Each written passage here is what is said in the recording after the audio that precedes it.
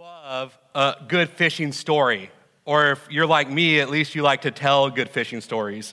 One of my favorite is this time my family is up in the Rocky Mountains. We've been fishing all week long, caught a lot of fish, but as the week goes on, the fishing becomes a little slower, and so do my boys' patience. When we show up at the lake, they don't want to sit there for hours anymore. If they don't catch something quick, they're kind of done.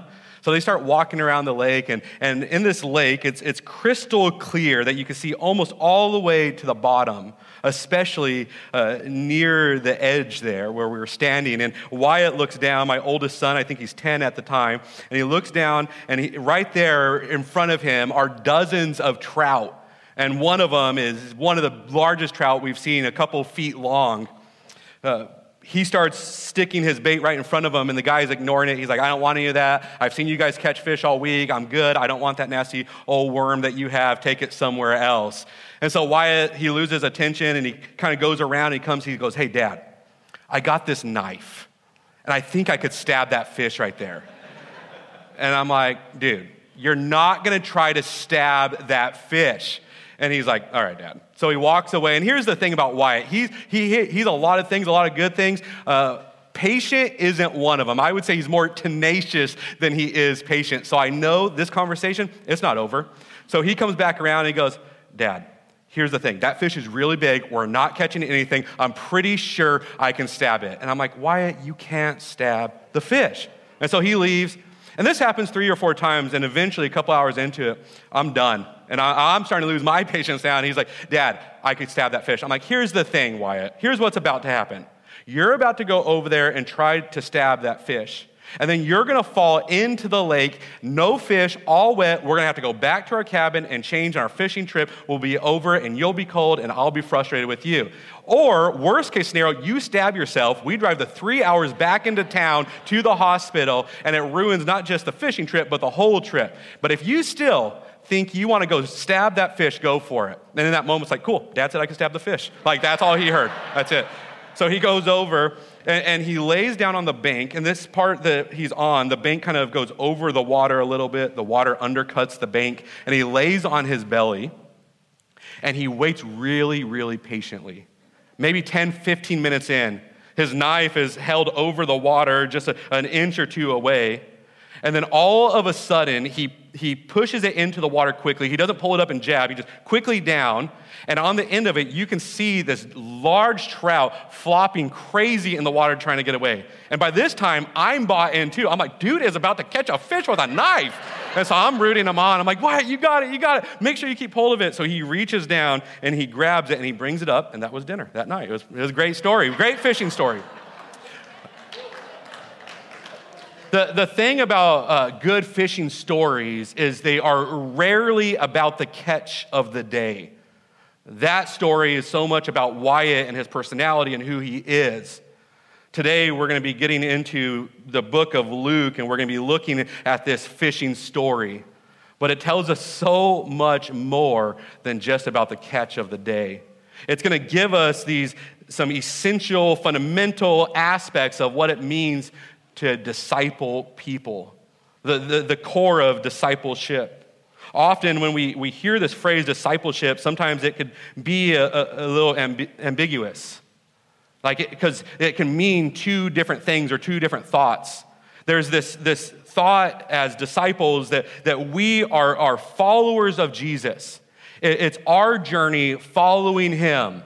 That was our entire message last week that Drew shared with us. That we imitate his life, that we submit to him. It's been called a pilgrimage or a faith journey. And my favorite phrase for it that I've heard it called is the spiritual apprenticeship of Jesus, to learn as he did. Discipleship also can mean, however, our activity and helping other people follow Jesus. And that's where we're going to turn to now and over the next couple weeks. Of how do we help others follow Jesus? How do we help them mature in their faith journey? We're going to start to break down some of those key aspects and pieces of what it means to help disciple others. I think of it this way. Every Christmas, my kids, anytime they ask me, I'll bake cookies with them. And they know this, so 4 or 5 times a week, we're baking cookies all December long. And so if I weigh 15 pounds heavier at the end, it's just love weight. It's okay. I don't mind. It's fine. Here's the thing about cookies. They're really simple to make. Somebody even like me that doesn't bake ever except for during December can make cookies. But while they're simple to make and there's only a few ingredients, those ingredients are essential to making cookies. Any of us that have made cookies enough and we've made them right, or especially those of us who have made cookies wrong, we know what happens when you leave something out. That it loses its flavor, it loses its taste, its vibrancy. It loses, if you miss too much, it stops being a cookie altogether and becomes something completely different. The same thing's true with discipleship. There are these essential aspects, these ingredients that have to be part of it. That without them, our discipleship is left weak, without flavor and ineffective. Today, we're going to begin to look at some of these ingredients and understand this one specific one, that discipleship at its core, as Jesus designed it, is relational. It's an essential ingredient of discipleship. Relationship is key. That discipleship is meant to be person on person. It's meant to be seen and did, not just learned about. It's been said that disciples are handcrafted, not just mass-produced. So today, we're going to look back at this moment of Jesus calling his disciples for the very first time. This is something that we actually started last week. Think of this today as part 2 of last week's message. We will look at it, the same story, but we're going to look at it from the account of Luke. Luke's narrative is more vibrant and fuller. And last week, as we looked at Matthew, we looked at the words that were used. Today, we're going to shift a little bit and not just look at the words that were used, but we're going to look at what was done, what began that day, how Jesus was intentionally relational. And if we're going to help others follow him, relationship is a key ingredient to that. Join me, we're going to be in Luke chapter 5, verse 1. We'll begin reading there.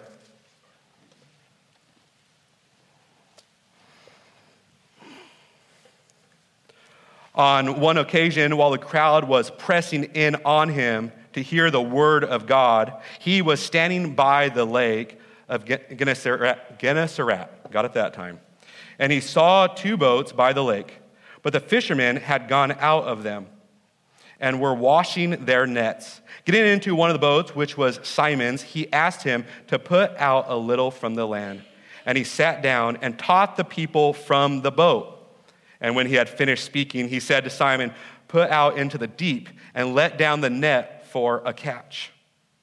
And Simon answered, "Master, we have been toiling all night and took nothing. But at your word, I'll let down the net." And when they had done this, they enclosed a large number of fish, and their nets were beginning to break. They signaled to their partners in the other boat, and they came to help. And they came and they filled both boats, so that they began to sink. But when Simon Peter saw it, he fell down to his knees, and he said, "Depart from me, for I am a sinful man, O Lord." For he and all who were with him were astonished at the catch of the fish that they had taken. And so also were James and John, sons of Zebedee, who were partners with Simon. And Jesus said to Simon, "Do not be afraid. From now on, you will be catching men." And when they had brought their boats to the land, they left everything and they began to follow him. In our text today, Jesus is at the very beginning, early parts of his ministry. This beginning part gives us a glimpse at his priorities that he'll have over these coming years. Robert Coleman, in his classic, The Master Plan of Evangelism, speaking about this verse, said, "This immediately revealed the evangelistic strategy he would take. His concern was not with a program to reach the multitudes, but to reach men with whom the multitudes would follow." It all began with Jesus showing up in these men's life and inviting them into his. Our scene that we are seeing today, it takes place at a lake, on the shore of it. Jesus there teaching one of his early sermons. Apparently there's already a large crowd that's been drawn. Apparently it sounds like they can't hear him very well, and they begin to push in closely. Maybe it's because of the number of people and the children talking and crying. Maybe it's the sounds of the water behind them, but whatever it is, they push close. In that moment, Jesus steps back into one of the boats that's there on the shoreline.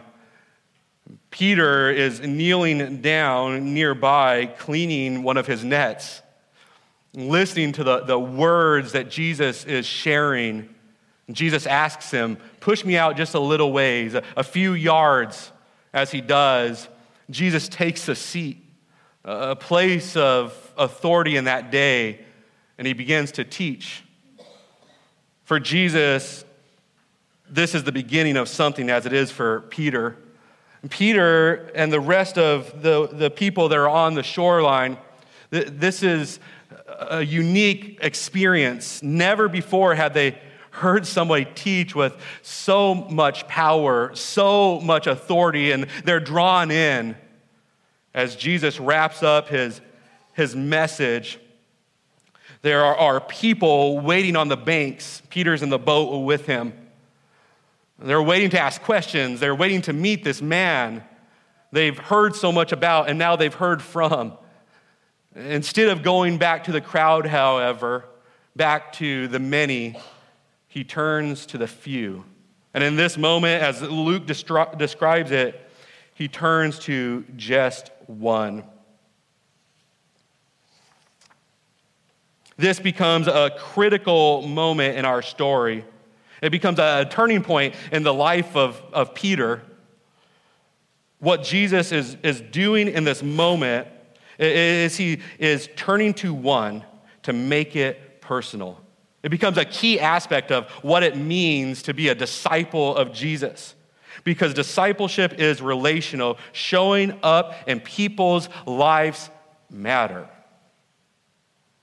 Jesus makes it personal by showing up in Peter's business. See, this was Peter's business. This boat was Peter's boat. Fishing was Peter's thing. This is how he provided for himself and for his family. This wasn't Jesus' thing. This was his. Jesus has just stepped into Peter's world. He has just showed up in his life. This models something for us, this idea of showing up in people's lives because relationships matter. So often I think we hesitate because we don't want to inconvenience or intrude in someone's life. There was this day or this time, if you're my age or older, you know about it. If you're younger, you probably don't, where people would just show up at your house. You remember that? Like somebody would just ring the doorbell and guests are here. And then if you didn't want guests, you had to hide. Like I remember my mom, she's like, "I don't want to visit today. Get down, hide, don't." Like you had to purposely try to be intentionally avoid relationships because they were right there at your doorstep. And today we have something else that's happened. We're so concerned with not intruding that we've completely stepped back and stopped showing up in each other's life. We have this idea that before I show up at somebody's house, I have to call. And of course, before you call, you have to text and make sure that you could call them, that they're not busy. And before you text, well, I saw on Instagram that I think they might be at the beach today, so I'll text them some other time. And so we don't text and we don't call and then we don't show up. And what I want to share with us isn't the need or the desire to go back to this different social construct in our society. What I want to share is that this is a call for us to live like Jesus lived. to disciple the way he did, to show up in each other's lives. Because people need what you have. That's why Jesus showed up. Because we needed what he has. That the disciples needed the hope that he would bring. The good news that here is God among us, and he's beginning his redemptive and restoration of this world. We have the same thing to offer. Not that we are the good news or that we are the hope, but that we bring it with us as followers of Jesus wherever we go. And we bring it into the lives of others when we show up. And we say that we know the way. And come with me and I'll point you there.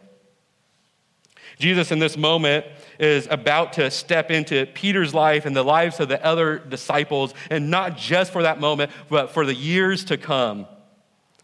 He tells Peter, take me out into the deep. Peter goes, we've been fishing there all day. We haven't caught anything. And I could just imagine that Peter's beginning to think, Jesus, you did this great message. I have a lot of questions about it. You spoke articulately and powerfully. I've never heard a message quite like that before. Jesus, I also heard that you're quite a good carpenter. But Jesus, you're no fisherman. I'm a fisherman. And you want to tell me where to go and catch the fish. Imagine him just thinking this for a moment. I have a friend that I would say is a master fisherman. I like to go fishing with him because he tells me and shows me how to do it. I always say that he could catch a trout in a swimming pool with a shoestring. Like that's the quality of fisherman he is. And when we go together, I don't tell him. I just watch and I learn. But not Jesus, not in this moment. Jesus with confidence tells him, take us to the deep. Peter, he might not understand, but he obeys. He obeys what Jesus instructs him, and they go out, and he lowers his net. So often, I think when we don't understand, we're hesitant to obey. But Peter does. He lowers the net, and maybe at first, just my imagination, maybe at first, nothing happens. And Peter starts thinking, oh, great, here we go again. All day, no fish, clean the nets twice now. And then all of a sudden, all these fish start filling up the net. So much so that Peter goes to try to pull it in and it's already too heavy. And so he calls out to his partners and says, come and join me, help me. Look at all of these fish. And so they rush over to help. I think often when we look at Jesus, we think of him as this stoic character, that perhaps he's just standing there on the side of the boat and watching all this go down, and he's thinking, I told you you'd catch those fish. But I think that it's just as likely that Jesus is overcome with joy of the blessing that those fish are to those men, and he's joyfully helping them pull in the miracle that he's just given them, because he knows it's about more than just the fish, that's going to start a trajectory in their life of something much bigger to come. And so they pull the fish in, and they get them all on board. And in that moment, it says that Peter falls down in front of Jesus on his knees, and he worships and he repents. We've seen this scene before. Isaiah, he gets a glimpse of God. And as he gets a glimpse of God, he says, I am unworthy. And he falls and he repents in his presence. This is what's happening in this moment. Peter has fished these waters all of his life, all of his days. His dad had done the same thing. He knows that this doesn't just happen. And this man in front of him is who John the Baptist said he is. He is the Messiah. He is God incarnate, standing manifested in front of him. And in that moment, he recognizes his own sinfulness and he repents. Jesus, he looks right at Peter, I think deep into his being. And he says, do not be afraid. I will make you fishers of people. Matthew recorded this same account, this same moment, by saying that Jesus said, follow me, and I will make you fishers of men. This invitation to follow was not a hypothetical one. He was literally saying, don't just follow my way, follow me, lay down what you're doing in this moment. We are going on a journey, come on. It was a literal invitation. Luke, in this moment, he doesn't share the words. The invitation to follow is just implied, because what we read next is Luke says that they laid down everything and they began to follow him. They left their boats behind. They left their miracle behind. They left the thousands of fish that were sitting there on the shore that could have been a financial blessing to them. They left it all behind. For the next 3 years, they would follow Jesus and they would learn as Jesus taught. Not just the words that he shared, not just the doctrines or the theology, but they would watch how he lived. They would see and hear how he prayed, how he worshiped God.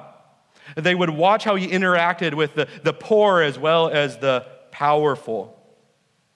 Jesus did not want to simply explain or instruct and teach, but he wanted to disciple in relationships. He wanted to show them how. He wanted them to eat with him and to work with him, to celebrate with him and to mourn with him. He wanted them to live life with him. It gives us this understanding of what it looks like to disciple like Jesus did, that in order to show people how, we must invite them into our lives. That they need to see it modeled, not just told about it. I think so often we're hesitant to invite people in our lives because we think that we don't know enough. Or perhaps we think that we're not good enough. I don't have it all worked out myself. How am I supposed to disciple somebody else? If we're waiting till we're perfect, we're going to be waiting a long time. Peter wasn't perfect, not in this moment and not when he was leading a brand new, thriving church.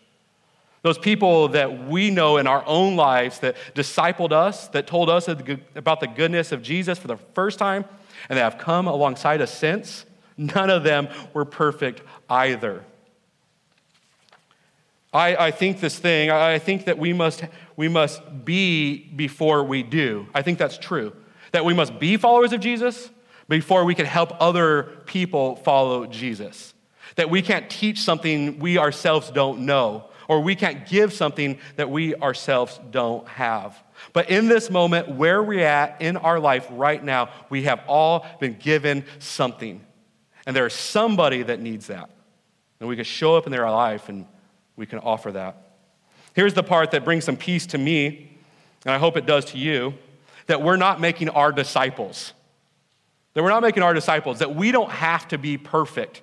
We don't have to say, hey, I have it all worked out, and if you come follow me and do what I do, you'll have it all worked out too.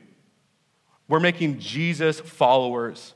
We could say, I'm not perfect, but he's perfect. I don't know all the ways, but he is the way. And if you come with me, we're going to follow him together. That's what it means to make disciples, and that's why we can give what we have, and we don't have to always be perfect. Sometimes I think that we have to have a big agenda or all the right words. Often we tend to overcomplicate what it means to invite people into our lives and make disciples. One of mine and Emily's friends, she disciples more young women, I think, than anybody I've ever met. Primarily focused on those older high schoolers and into their college years. And I remember early on when we were trying to figure out what it looked like to disciple others, we sat down and we asked her and we said, how do you pour so much of yourself into so many lives? How do you find the capacity and the time to set aside to focus on them? And she gave us this really great answer that I've hung on to ever since. She said, I don't set time aside. I just invite them into my life. And then she goes, here's what it looks like. And she shared this story. And she said, for instance, when I need to go to Costco, I don't go by myself. I text one of these young ladies, one of my girls, and I say, hey, would you like to go to Costco with me? I need to go buy a bunch of stuff, and then I'll buy you a Starbucks afterwards. And then she said, when I'm going down the aisles and I'm buying my 20 pounds of tuna and my 400 rolls of toilet paper, these young ladies, they're telling me about the guys that they're interested in, the projects they're working on at school. They're telling me about their life and what's going on. They're telling me all about themselves, and I'm telling them all about Jesus. So simple. And then she said, and sometimes I might be busy afterwards and I'll drop them off at home after we grab a coffee on our way back to their house. And sometimes I'll invite them over and they'll see how I parent and how my marriage works, and they'll see the imperfections in it. And in that moment, even with the imperfections, I'm going to tell them about Jesus. It's what it looks like to invite people into our lives. That sometimes discipleship is done over an open Bible in a classroom. But sometimes it's done at a Costco. Sometimes it's done in our living rooms. The important part is this. We talked about this a little last week. We're going to talk about it again this week. The important part is this, that we talk Jesus, that we make the Word the center part of that, and we do it in relationships. That's why we believe so much here in life groups. We talk about them a lot because we believe that we can do this well in them. That together we come together and we study God's word and what it means to our life and how we apply it to our lives. We talk about how Jesus, what he's doing in our life, and we have this opportunity to do it in community and invite each other into our homes and into our lives. Our groups are launching actually today and all this week, and I'm so excited to see how they're going to grow deep together and what God's going to do in this church and this season through those relationships that are being formed. Often when I think of community like this, of life groups, but just as the church, of all of us, I have this image in mind that came from a story that I once heard on NPR. There was this young lady that she had been the third or fourth generation of foresters in her family. That her family for all those years would harvest trees for resources. And she wanted to be part of this family business, but her desire was, I want to be part of what they're doing, but I also want to be part of restoring the forest back to the beauty that they once were. Because what they would do, their family business, is they would go through and they would cut down all the trees, and then they would come and plant all new young saplings with a desire that someday that they would grow 10 or 20 years down the road and be a beautiful forest once again. What she found was as they would plant these young trees, even 20 and 30 years later, they failed to thrive. And she began to wonder why, and she became a biologist and a researcher, and she tested the soil and looked at climate change and looked at the tree variations, and she just couldn't figure it out. One day, her and her family, they're out camping. And as they're camping, she needs to dig a hole, and as she digs a hole, she finds that she's only able to go a few inches deep. And the reason why is because in this mature forest, the root system of the trees was so dense that she couldn't go any further. And then she began to think, maybe it's that. Maybe I'm looking at it wrong. Maybe it's what's beneath the soil that matters. So she begins to research, and she finds this incredible thing, that in these mature forests that's filled with trees, what you would find is you would find young trees, medium trees, all the way up to these great, large, mature trees. And underneath the soil, these trees would interlock with each other. There's always this theory or this idea that nature fights for resources. But in this moment, she found that they were interlocked together, and even in that interlocking, that there was these small, tiny fibers that would go from one tree to another. And here's the incredible part, that they would share chemical compounds with each other and elements that would help them grow stronger, healthier, and help them fight off disease. It's incredible. And to me, as I read this, there's one other part I want to share before I move on. That in there, all the trees would contribute.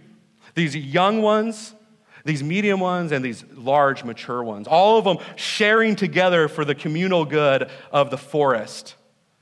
And she looked back, she said, that's the reason that those trees didn't flourish, because they weren't interconnected. It's a picture of what it means to be in community together, because we were created for community. Because we are created for community, we are created for relationships. Discipleship is meant to be relational and done in community.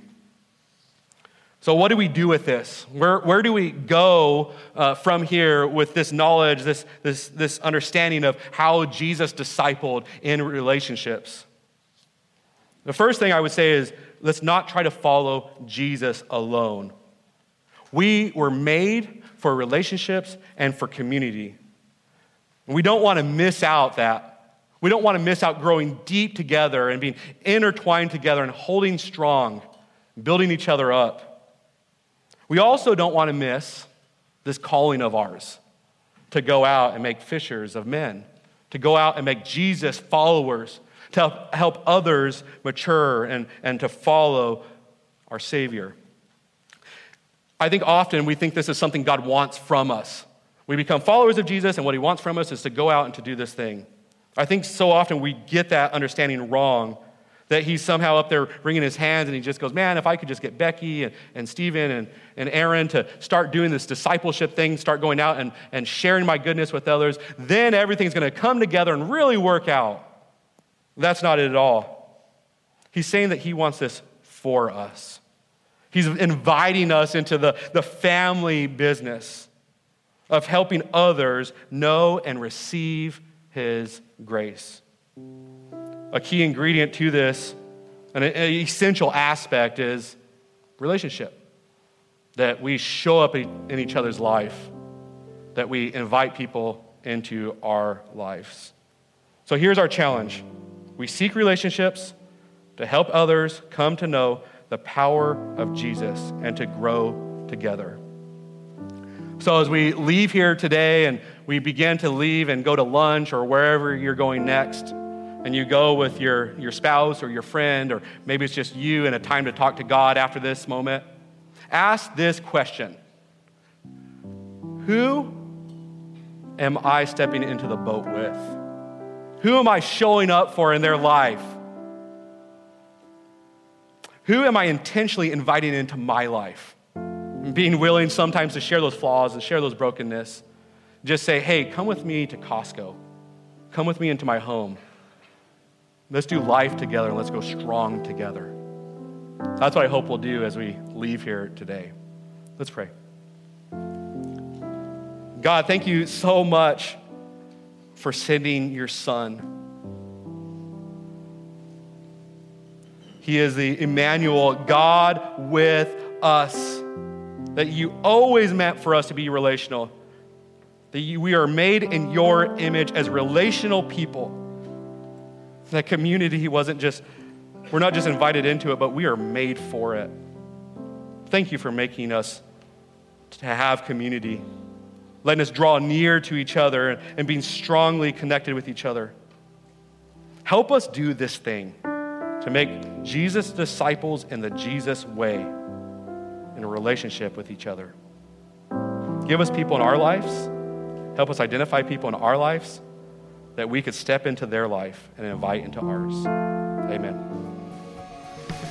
If you want to talk to someone about a decision you've made, or let us know how God is moving through this series, visit nebc.ch/contact. Be sure to stay connected with us throughout the week on social media or by subscribing to our weekly podcast. You can also stay up to date with the latest information about what's going on here at Northeast by subscribing to the Northeast News, our periodic newsletter that comes right to your inbox to keep you in the know. Thanks for listening to today's message, and we hope that you join us as we continue to make disciples on mission for Jesus Christ.